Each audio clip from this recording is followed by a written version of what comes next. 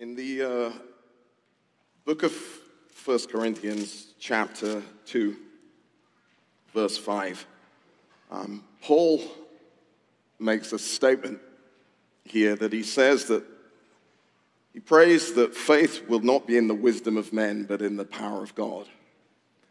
And I think what Paul's saying there is there's a kind of faith that can arise that is based on human wisdom, which is astonishing, right? If you think about it, in church, that's telling us that there's faith that God gives rise to, and there's faith that the wisdom of men can give rise to.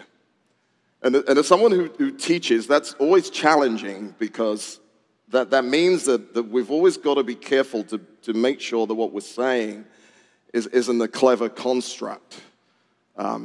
There's this thing called rhetoric. Some of you know about rhetoric. There's the ethical appeal that is all about presenting myself to you in a way that makes you like what I'm about to say because of who I am, or how I dress, or who I associate with. There's the pathos appeal, which means that I'm going to try and move your hearts in a way that's going to make you feel something. If I can make you hate something, I can probably persuade you to my cause, and that's used a whole lot in the political sphere. Think about how politicians, I don't think I've ever seen a debate where they're not all in suits, the men, of a particular kind and a particular tie and a particular shirt and a particular hair style and all those sort of things, right? That's an ethical appeal to make you like them because of how they dress. It's junk. The pathos appeal that means that they set up enemies for you to hate so that you like their cause is junk. It's a rhetorical device. And the logos appeal, which means that you present in a way that is orthodox and organized and logical and rational, like lawyers do, that some of us were schooled in, is problematic, because it can mean that you can have a faith at the end of the speech that was all built on the wisdom of men. And I'm telling you this today because I'm going to try my absolute best to do 100% opposite. Because my concern is that I want what arises in here today to be a genuine faith.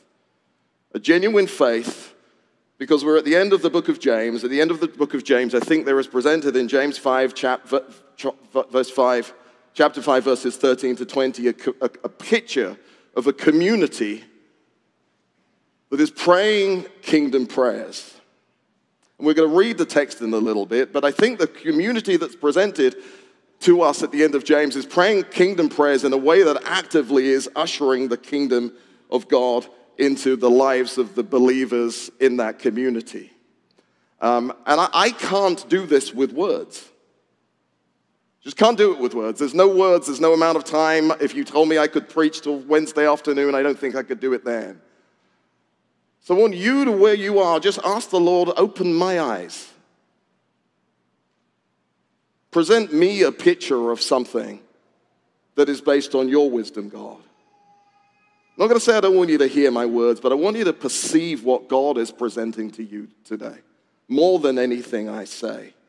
Trying to create enough space for God to move and to speak and to breathe and to impart something to you. Because often, and Ben knows this, often at the end of sermons, people say, great preaching, I appreciated it, well said. I don't care whether it's well said today. What I care is that at some point in the future, you remember that God imparted something to you that was meaningful. In my early days as a Christian, I used to sit in the front row in a church in London. I used to take notes the whole time. I wrote a lot of notes. And I remember when the first faith crisis hit me, I couldn't find my notes. Anyone had that experience?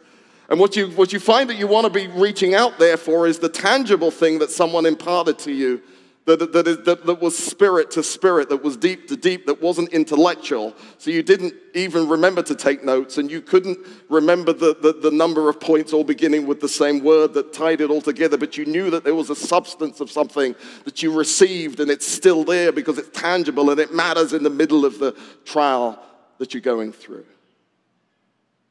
And so as we come to our text this morning, turn in your Bibles, please, would you, with me to the book of James, and we're right at the end. If you need a Bible, raise your hand. There are Bibles at the back.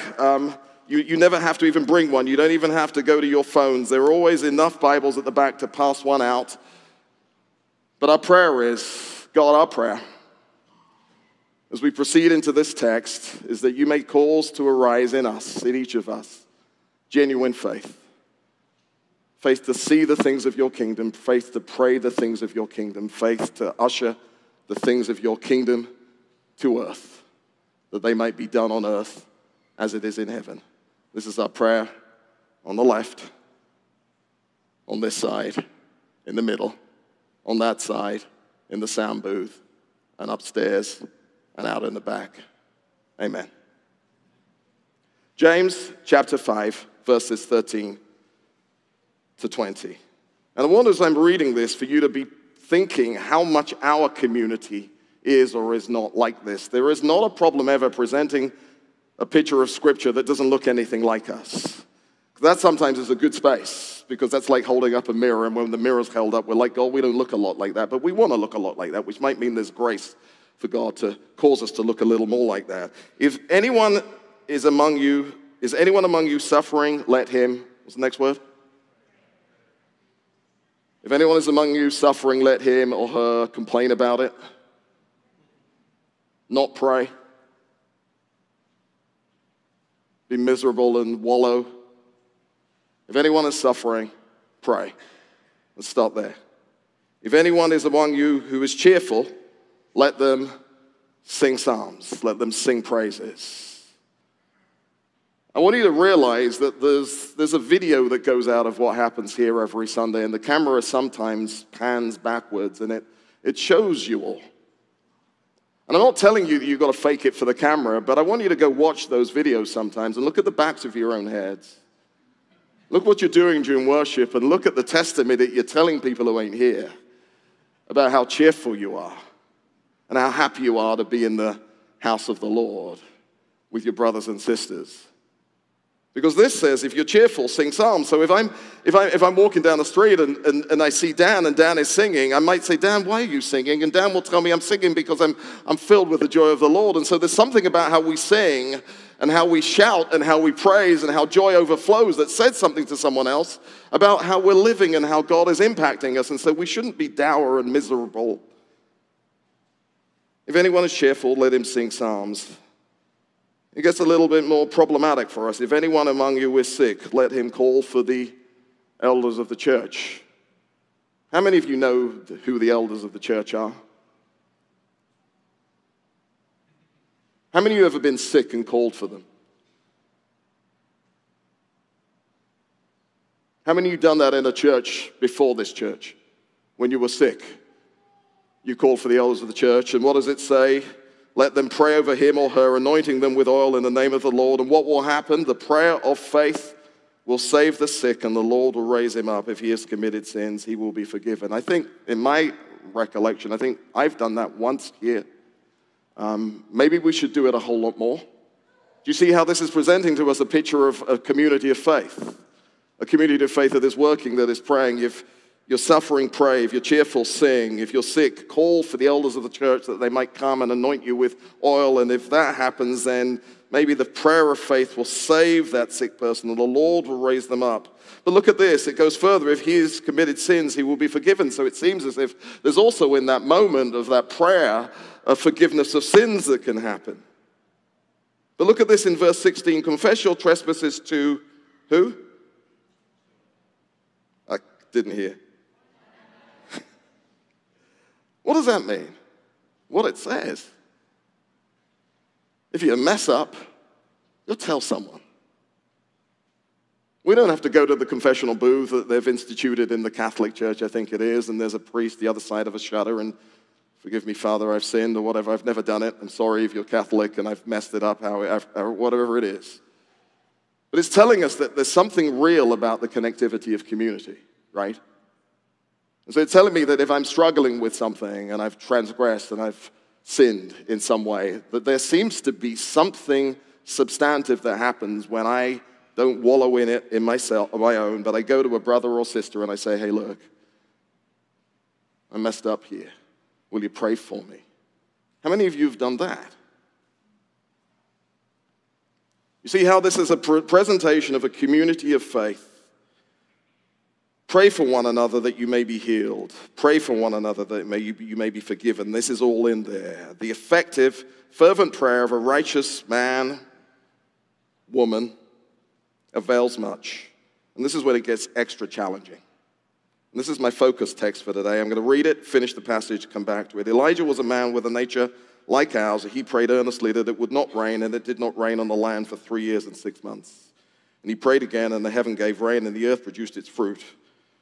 My brothers, if anyone among you wanders from the truth and someone turns him back, let him know that he who turns a sinner from the error of his ways will save a soul from death and cover a multitude of sins. You see, that's a community of work, at work. Somebody goes off the rails, we don't let them go off the rails, we go find them, we bring them back. Someone is sick, we call for the elders of the church to come pray. You're sick yourself, you're suffering, you pray for yourself, you're happy, you testify, you give glory to God so other people can see what's going on. But the challenging passage for me is this thing about Elijah, because how many of you have ever prayed for it to rain when it hadn't rained and it actually rained? How many of you prayed for it to stop raining and it actually stopped raining? How do you feel about that? It make you feel that James is just messing with us? He's just put this in here to mess with us?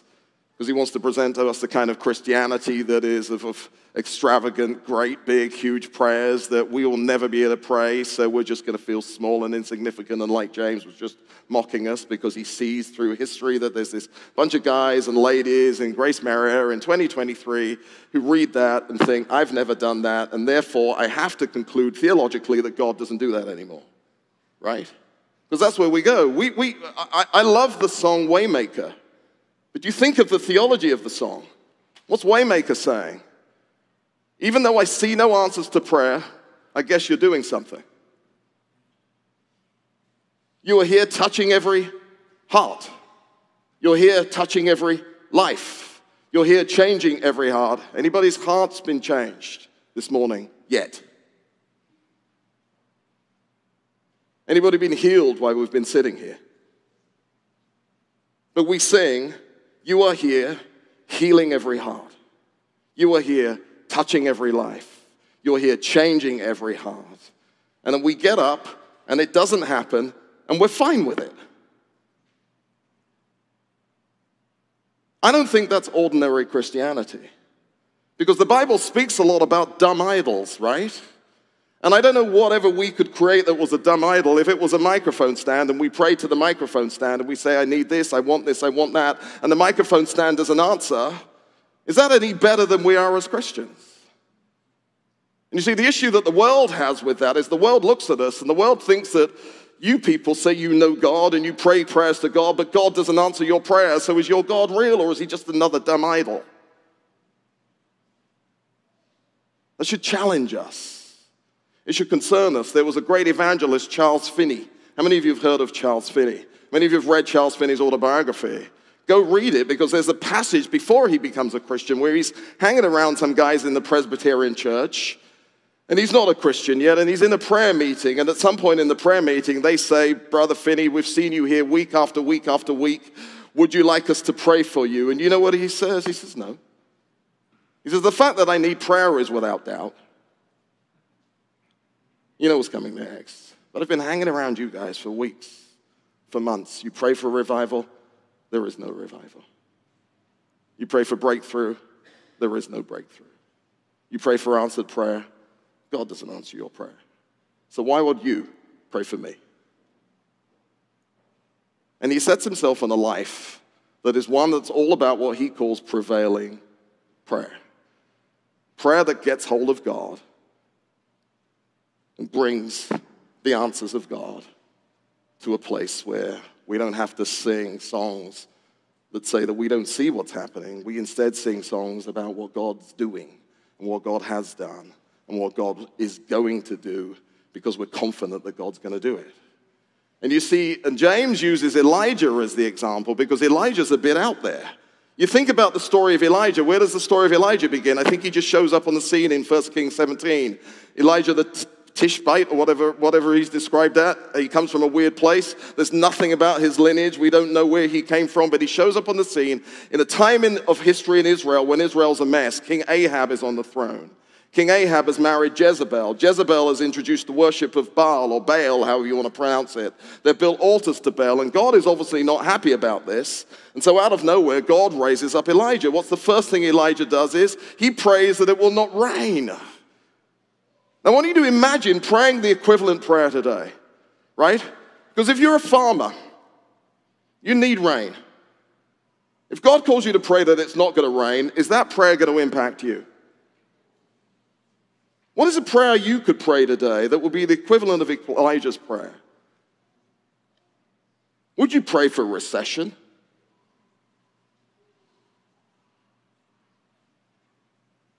Would you pray that the job you know you want, but it's going to take you further from God, goes away? Would you pray something so strong that it actually is going to impact you, so you're going to have to do what Elijah does which you're going to have to go and dwell by a brook and be fed by ravens?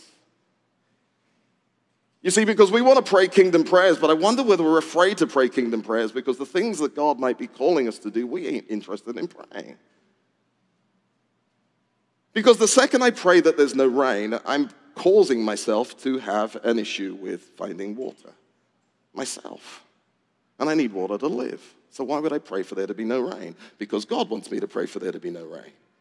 When Elijah prays for there to be no rain, God calls him to go and dwell by a brook, and he dwells by the brook. And when he dwells by the brook, he's fed by birds that are unclean, because ravens, if you look at the history of Israel, are unclean birds. And so a bird's coming to him, and it's bringing to him something nasty in its mouth, and that's what you're going to eat. Why would you pray a prayer that takes you to that space? Why do you pray a prayer that then takes you to the house of the widow? When you get to the widow's house, which is where he goes to next, the widow has not enough food for herself. And so you show up at this woman's house and you're like, can you guys take me? And you're like, we ain't got enough in the cupboard. I'm like, God sent me. And you're like, get out, right? No, we didn't. But what happens through me dwelling with you is that great things happen, right? Sort of, right? Because the widow's food doesn't run out, but then her son dies. I don't feel like God's working, but God's given Elijah power to raise the son from the dead. But then God's going to bring Elijah into this confrontation with the prophets of Baal, and he's going to go onto the mountain, and he's going to cut the bull in half, and he's going to mock them, and he's going to say, you pray to a God who doesn't answer prayer. That shouldn't be us. And he waits, and he says, maybe your God's on the toilet, and God doesn't show up, and then he douses the bulls with water to make sure that there's no mistake that a spark came from somewhere and set it to light. And they say, no, you did this yourself, Elijah, I saw it. No, he has to wait from the fire from heaven to come. And I don't know what that is. Maybe lightning strikes. Imagine that, a big, huge bolt of lightning hits this thing, ignites it, blows up. And as a result of this, Elijah proves that day that the God who answers is the real God. It's not changed. A dumb idol or a God who answers prayer. And the rest of Elijah's life ends in the moment at which somehow the opening between heaven and earth that he's created is so wide that a chariot comes through it and takes him to heaven. You know, in the book of Genesis, somewhere Jacob goes on a journey and he sees a ladder ascending from earth to heaven, and what's going up and down on it? Angels are going up and down on it. And in the book of, I think it's Matthew, wherever it is, that Jesus says to Nathanael that you'll see angels ascending and descending on the Son of Man. Somehow it's telling us that there's this continuity between heaven and earth that we have to pay attention to. And I think prayer is all about that. Kingdom prayers are all about understanding what's going on in heaven, seeing it, not being afraid to pray it, wanting the thing that God wants, and bringing that thing to earth in a tangible, meaningful way with a tenacity that means you don't let go of it until it happens.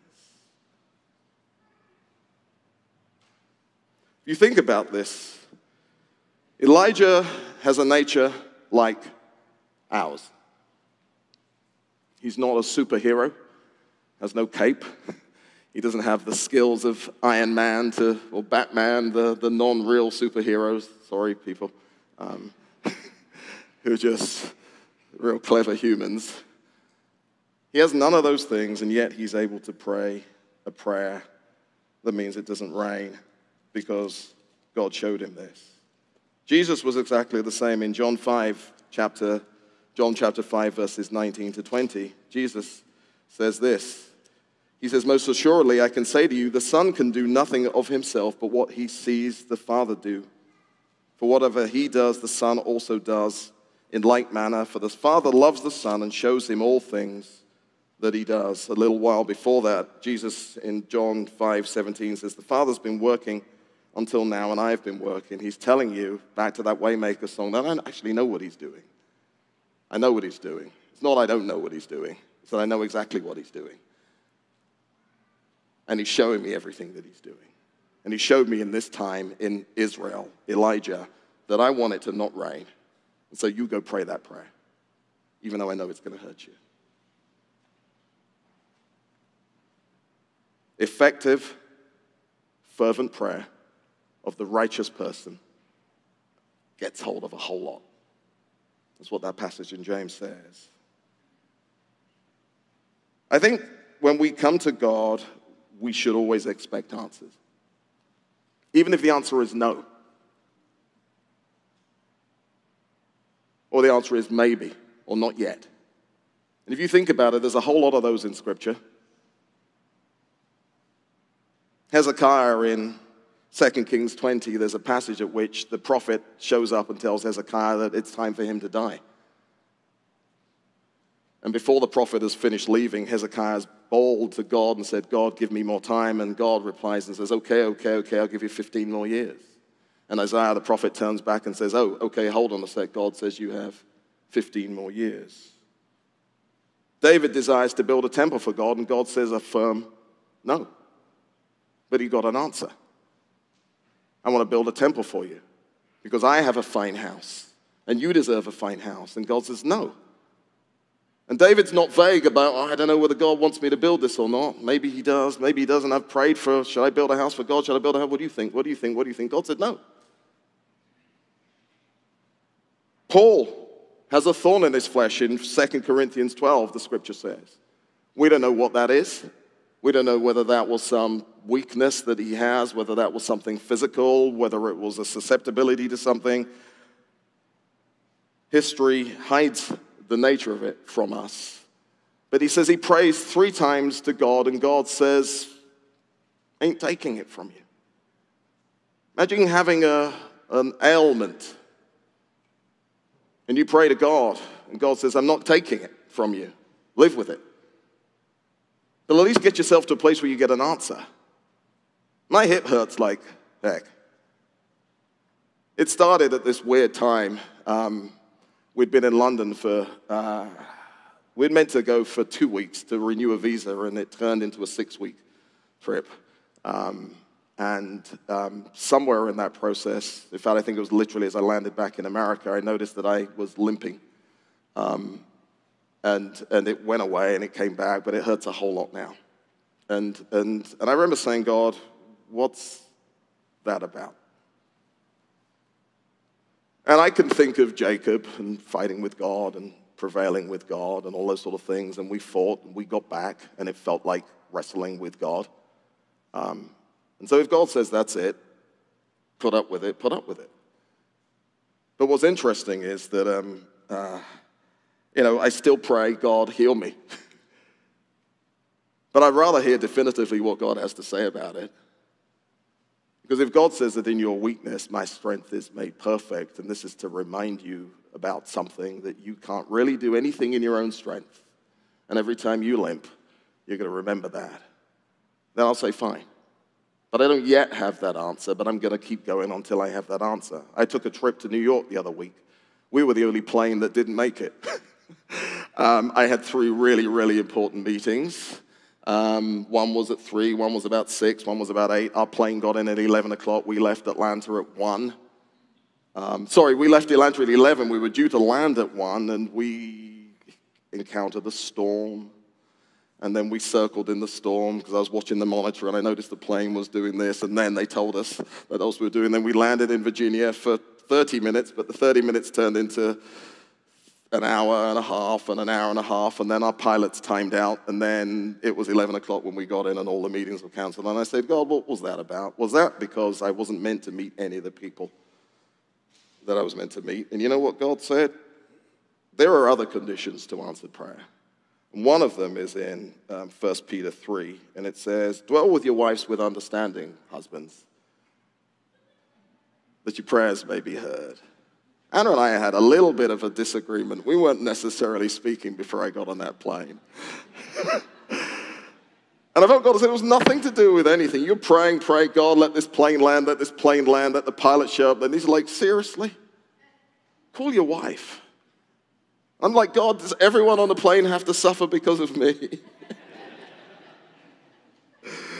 And so it's interesting because there are conditions to answer prayer, right? And that is one of them, husbands. 1 Peter 3, somewhere it says, dwell with your wives with understanding as the weaker vessel. Ladies, argue with God about that if you're stronger than your husbands. With understanding that your prayers may not be hindered. That's right, underline it. Don't pray prayers expecting the kingdom to come to earth if you're not getting on with your wife. What other conditions are there of prayer? There was some earlier in James. It says if you don't even ask, so you can't expect to get anything. Or you ask for the wrong motives, so you can't expect to get anything, right? In Hebrews, I think Hebrews 12, it says, without holiness, no one will see God. So we're not going to live a holy life. Don't expect to see the things of heaven.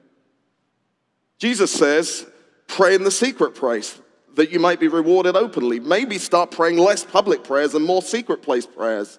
Don't tell anybody what you're praying, because then your transactions with God, who says if you pray in the secret place, then I will reward you openly. If you want to see more open prayer answers, pray more in secret. Jesus says this. Elsewhere, he says to his disciples who are trying to cast out a demon, this kind doesn't come out except with prayer and fasting. Sometimes you might have to fast as well. I love food. I really do. Fasting is hard. Because I think in fasting, there's a passage in, I think it's 1 John, that says, if anyone loves the world, the things of God are not in him. If the love of the world's in us, then somehow that's the antithesis of the thing of things of heaven. So I wonder why, well, that's God called fasting as one of the ways to show that we really want this. If I can give up my coffee or my cake or my beer or wine or food entirely. Because you know there's a passage in the book of Daniel when Daniel, how many of you are familiar with the story, where Daniel was trying to get some understanding and he doesn't let anything that tastes good come near his mouth for days. And eventually it says, is it Daniel chapter 10? Anybody? I wrote it down somewhere. It's probably in Daniel chapter 10. After about 3 weeks of fasting, it seems as if the pre-incarnate Jesus shows up. And you know what he says to him? He says, I heard you on the first day. Isn't that amazing? I heard you on the first day. But I was resisted by the king of the principality of Persia. I don't know what that means. Is that some angelic being? Whatever it is, he says he has to call for the Archangel Michael to come and fight with him to get through. So you're realizing you might see something spiritually, but getting it to earth might be hard. Fasting, holiness, right relationships with others, praying prayers that are going to actually hurt you if you pray them because you're more concerned about the kingdom than yourself.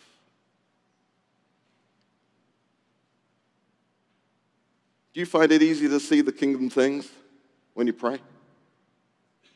When you're praying, do you talk too much? It's all this, God this, God that, God that, God that, God that, God I'm this, God this, God this, God that, I need this, I need this, I need this, I need this, I need this, I want this, I want this, I want this, I want this, I need, I want, I need, I want, need, I want, need, want. And Jesus says, your Father knows what you need before you ask him. So when Jesus teaches his disciples to pray, how does he start? He says the first thing we say is, our Father who is where? Heaven. So we're trying to see into heaven, right?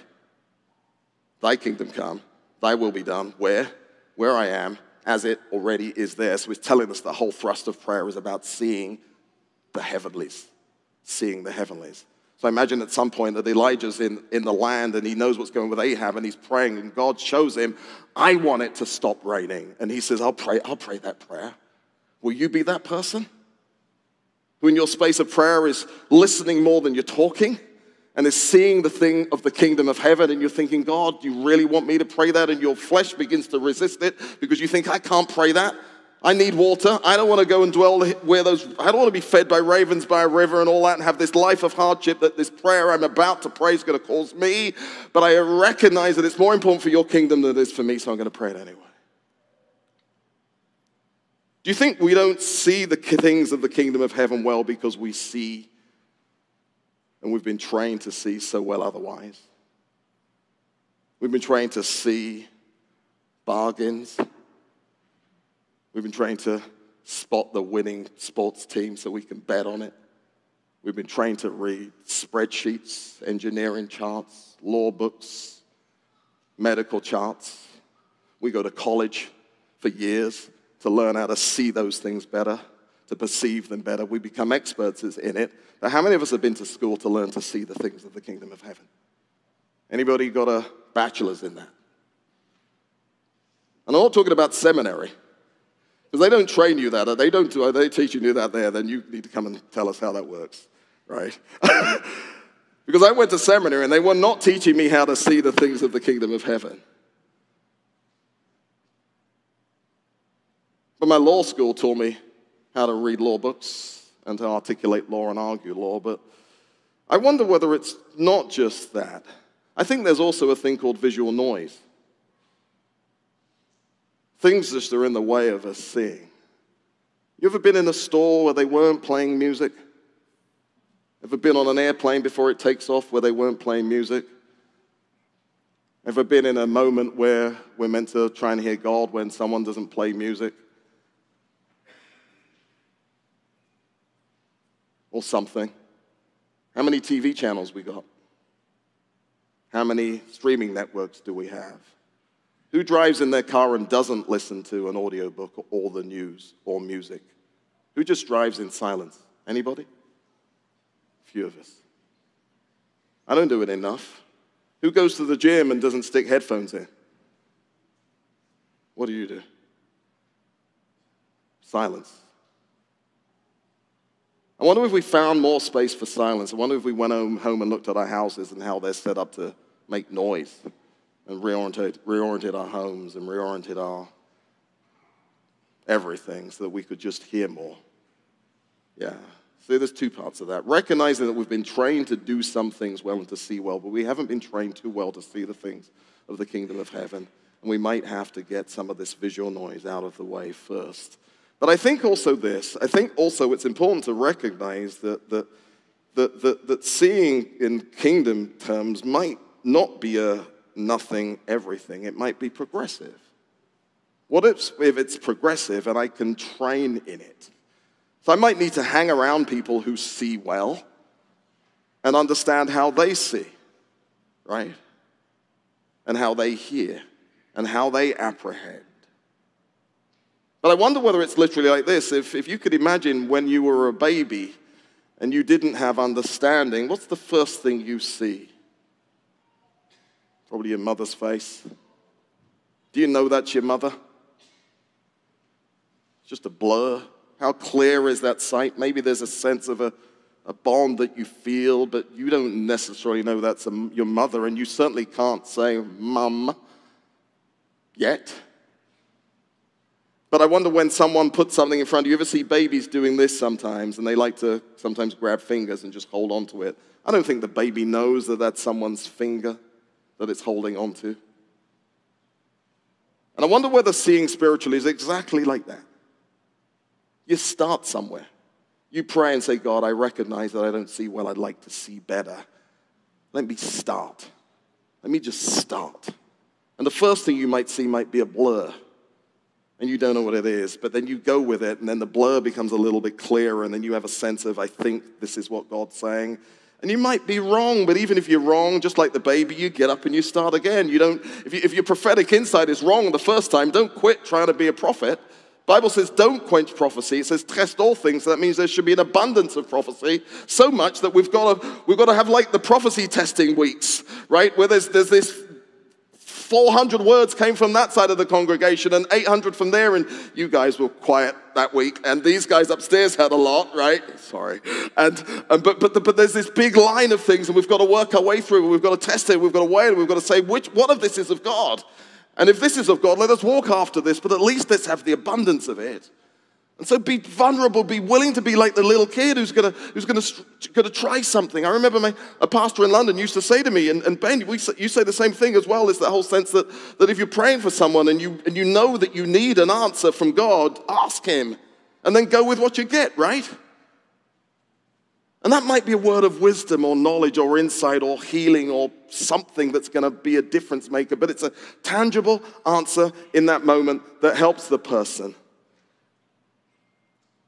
So recognize that we've been hyper-trained to see a particular way. Recognize that there is visual noise. Recognize that seeing in the spiritual sense might be a pathway to maturity, that we've got to walk like babies, with the blur, and then being able to apprehend what it is and grab that finger, and then knowing that the finger is called a finger and knowing what the finger is for, right? Knowing that that finger isn't my finger. I've got my own fingers and so on and so forth. See, it's a progression. And here's two other things that I think help me understand why I don't think we see well. The first one is I think we don't talk about the things we do see. We're pretty big here on the concept of life signs, a verifiable narrative, so you can prove it, of overcoming the world, right, that we make some kind of contribution to. I challenge the prayer team with us the whole time. If you pray for someone, I want to hear how that prayer was answered. And every so often someone comes back and says, life sign, life sign, life sign, life sign, life sign. I prayed for someone who was looking for a job, and they, guess what? Got a job, right? Hallelujah. We don't have testimony time when someone stands here and says, let me tell you what the Lord did in my life last week. Let me tell you what the Lord did in my life last week. I think that's back to that passage in James. When you're cheerful, sing songs. When you've got answers from God, tell someone. Because then you might suddenly find that God is working and God is speaking in our midst a whole lot, right? But here's the other thing I think is problematic, and it's always been a problem for me. Samuel and Eli. God speaks to Samuel at the beginning of the book of Samuel. What's the first thing Samuel does when God speaks to him? He gets up and he runs to Eli. Why does he do that? He ain't used to hearing from God. The only way he can hear from God is through the specialist, right? So God speaks to him again. Samuel, Samuel. Samuel runs to Eli. Eli says, I didn't call you. Then Eli perceives, I think it says the second time, that God is speaking to him directly. So he says, next time God calls you, don't run to me. Hear that. Don't run to the specialist, because there is no specialist in church. We're all just people with different roles. Different roles, different functions. Teachers, prophets, evangelists, pastors, shepherds, different gift mixes. Everyone's different, but everyone is before God a priest and a king. Every one of us can or should hear from God. That's the challenge I want to put back on you, is that there shouldn't be specialist prayers in this place. When the emergency hits, we all know who we call first and the people we try and get on a prayer chain. But why is that not you? Why should that be someone else? Because imagine if your neighbor knew that you were a person that could get hold of God in the middle of the night, because they know in that house lives a person of God, and I got a need. And I know that that person knows how to get hold of God, and so when I got a need, I'm going next door, even if they've been godless and hating you and didn't give your lawnmower back or whatever's gone on, right? They know where to come when the time comes. And I think this passage is challenging us all to be like that. Yeah? The effective, it works. It's not just brick wall, brick wall, brick wall, brick wall. I need a volunteer, Cole. Turn around. Is this what your prayer life is? Can I have something? Can I have something? Cole, I want this. Cole, I want this. I really, really, really need it. I really, really need it. I really, really need it. Will you give me this? I need a job. I need a house. I need healing. I need a house, car, healing. I need a job. I need success in my business. I need this, that, the other, right? Is that what your prayer life feels like? Cole, answer me. Say something. See? Prayer. Shouldn't prayer be just like that? It's the turning of God around, if God's back's to you in a sense, right? Is it any different? How many of us are content, though, with this? Morning, Cole. Yeah, I ain't doing well. I need this, I need that, I need that, I need that, I need this, I need that, I need that, I need that, I need that, I need that, I need that, I need that. Oh, got to go to work. Thanks, Cole. Appreciate it. Round of applause for Cole. Yeah. Don't let our prayer lives be like that, please. The effective, I get an answer. I demand an answer. I don't let go of God until I get an answer, even if it throws my hip out. Right? You're going to get hold of God because you're going to start by seeing the thing that God wants more than you want it. Agreeing with that, aligning with that, working out what it is and beginning to pray it, and in growth towards maturity, getting better and better and better and better at it. And so, any questions about any of that? No, legitimately, anything that, because the Lord may have said something to you that makes more sense for someone than something I've said.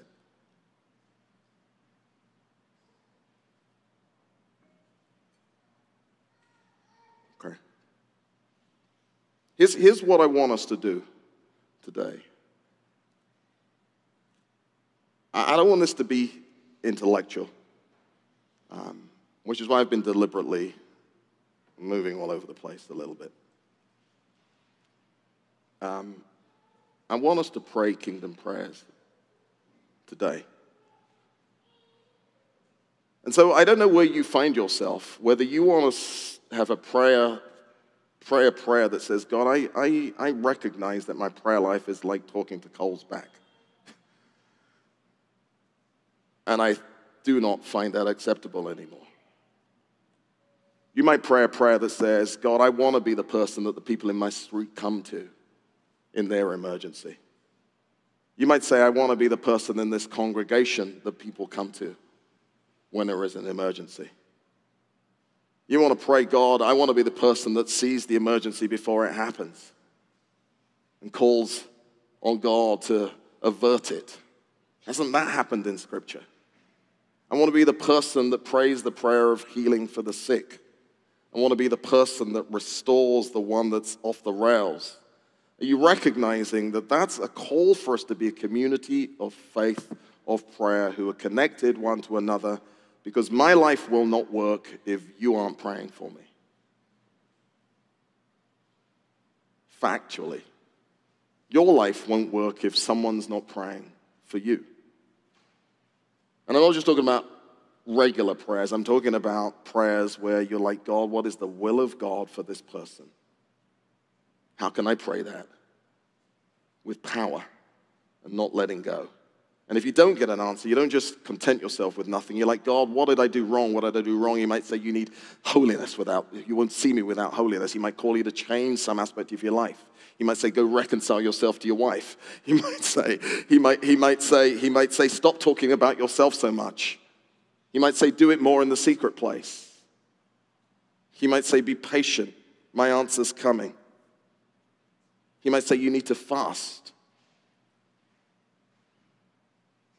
But can we be that to one another? I need you to be that for me.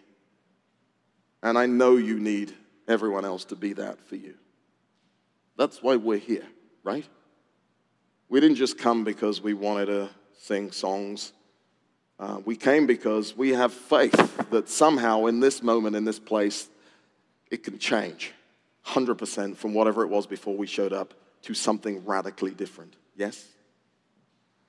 And so if it's okay with you, here's all I'd like to do to close. I'd like us to go to communion together. Can you